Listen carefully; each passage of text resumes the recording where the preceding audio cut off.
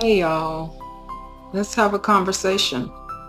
It's Dr. Amy here, and I know the title of this episode, it seemed kind of awkward, but yes,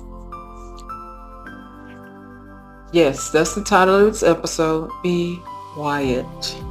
Sometimes we have to be quiet. And I'm going to say it politely, or we can say it harshly, shut up. Sometimes, how do we know? We have to sometimes just don't say anything, if you know what I mean. So we're going to talk about the power of silence and watching the words we say. So those are the 2 points. It's using the silent, just being silent, not saying anything. And then the second point would be watch the words that you say. So that first point is the power of silence. How the silence is so powerful. Not just being with others, sometimes just being by yourself in silence. It's so peaceful. Your heart, your mind, your soul is at rest. Just being silent. No TV on, no phone. You're not on the phone. No music is on. It's just silent. And I've noticed when I pray or if I read a scripture, the word, I have to just sit and be silent in order to discern what God is trying to show me through that scripture or through after I pray. I try to just be silent and listen to what God is trying to show me and how he's trying to direct me and the things, he wants me to do. So we can be silent,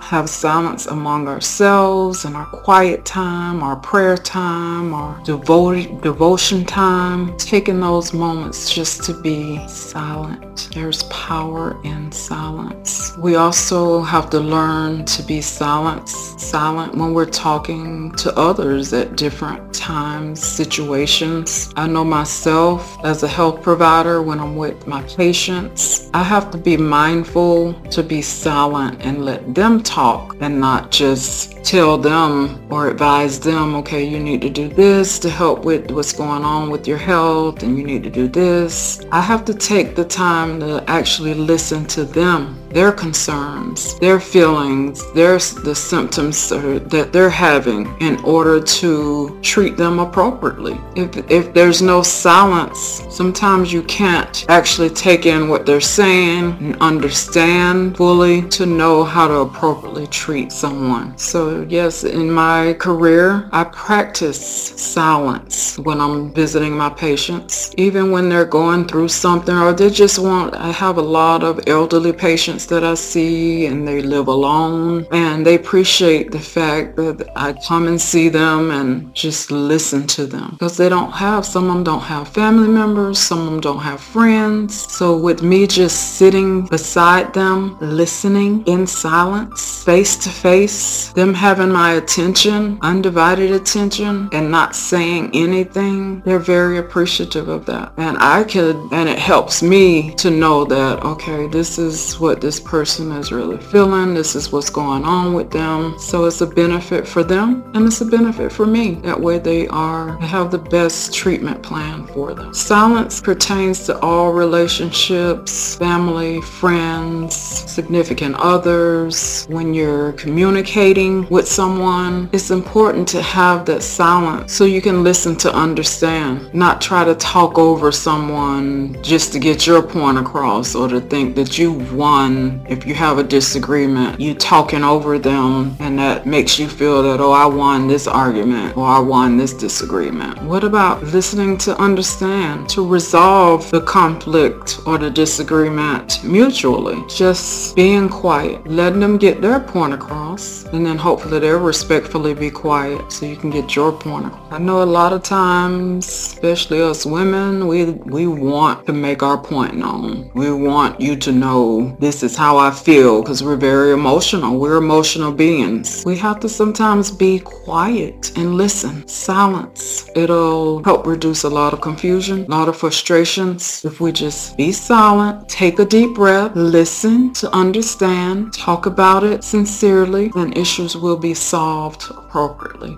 when you find yourself wanting to talk over somebody or get your point across, remember that 5-second rule by Mel Robbins and just tell yourself, okay, I'm not going to get upset. I'm not going to yell. I'm going to be silent and let them talk. Remember, take a deep breath, say 5, 4, 3, 2, 1, and just be silent. The power of silence. The second point is we have to watch the words we say. So I found a scripture in the Bible, Proverbs 21 and 23. Now this came out of the Message version. Watch your words and hold your tongue. You'll save yourself a lot of grief. Proverbs 21 and 23. Watch your word and hold your tongue. You'll save yourself a lot of grief. That resonates a lot with some of us. I'm guilty of saying things and then later regretting it. If we just take a moment to think about what we're gonna say instead of just acting on that moment, being so reactive and just saying it because it's on your heart and you feel like that's what needs to be said. Think about it. It'll save you a lot of grief. And then you just never know sometimes what someone else is going through. We may say something, hurt that person's feelings. We feel sorry. That person is hurt. Watch your words. And it's not only words that we verbalize, it's also words that we write on paper, that we text people. You know, we live in a technological world today where we're sending messages electronically, texting. We have to be mindful of how we send those words. Make sure those words are not all capitals, which could indicate you're yelling at them. And also when we're verbalizing the words, we have to watch our tone, because some words may be perceived differently based on the tone of how you said it. And then we have to be careful. Some words or conversations should not be sent by text. Call that person, because they'll look at that text and they'll read it and they'll think, well, what did they meant by this? Like, I don't understand. I just wish they would have called me. We have to be mindful of what we send people electronically by text or email, because it can be perceived differently than when you just call that person. Call them on the phone or meet them in person. That way they have full understanding of what you meant by those words. They may mean it negatively where you meant to say it positively. So watch your words. Watch the tone and how you say it. Don't send these long paragraph texts of something that you could have just called that person or met that person face to face to let them know what was on your heart. That way there's no confusion. Be mindful of the people that you talk to as well. Because, it's some people that we know are very sensitive. Some people we know that can handle things more than others. So be mindful of, I can't say that to Amy like that because she may think I'm, being rude, disrespectful. Maybe I should go and talk to her in person. I'm not going to send her this text. And I know some people are better about talking instead of talking to someone, writing their words out. That's how they better express their emotions. I know I'm like that myself. But if you're like me and you write something down and you reread it and you think, oh, I shouldn't have wrote this down. Maybe I should call this person and go see them and meet them face to face and let them know what's on my heart. Some words are better by written. If you write them down or send a text, send a smiley face emoji or a heart emoji behind it to reassure them this is out of love. So be careful of how the words that we say, our tone and how we say it, the people we say it to.